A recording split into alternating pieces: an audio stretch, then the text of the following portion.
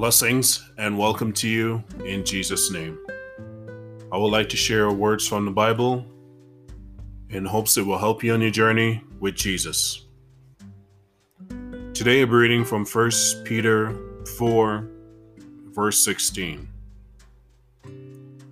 However, if you suffer as a Christian, do not be ashamed, but praise God that you bear that name. Suffering is not easy to go through. It makes us ask God why.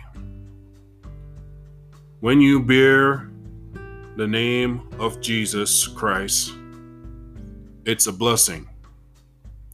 Through suffering gains maturity and perseverance. If everything was easy in life, how could we learn and would we call on God? The day will come when Jesus will take us to heaven, free of suffering and pain, to live in joy everlasting. I pray these words may help you today.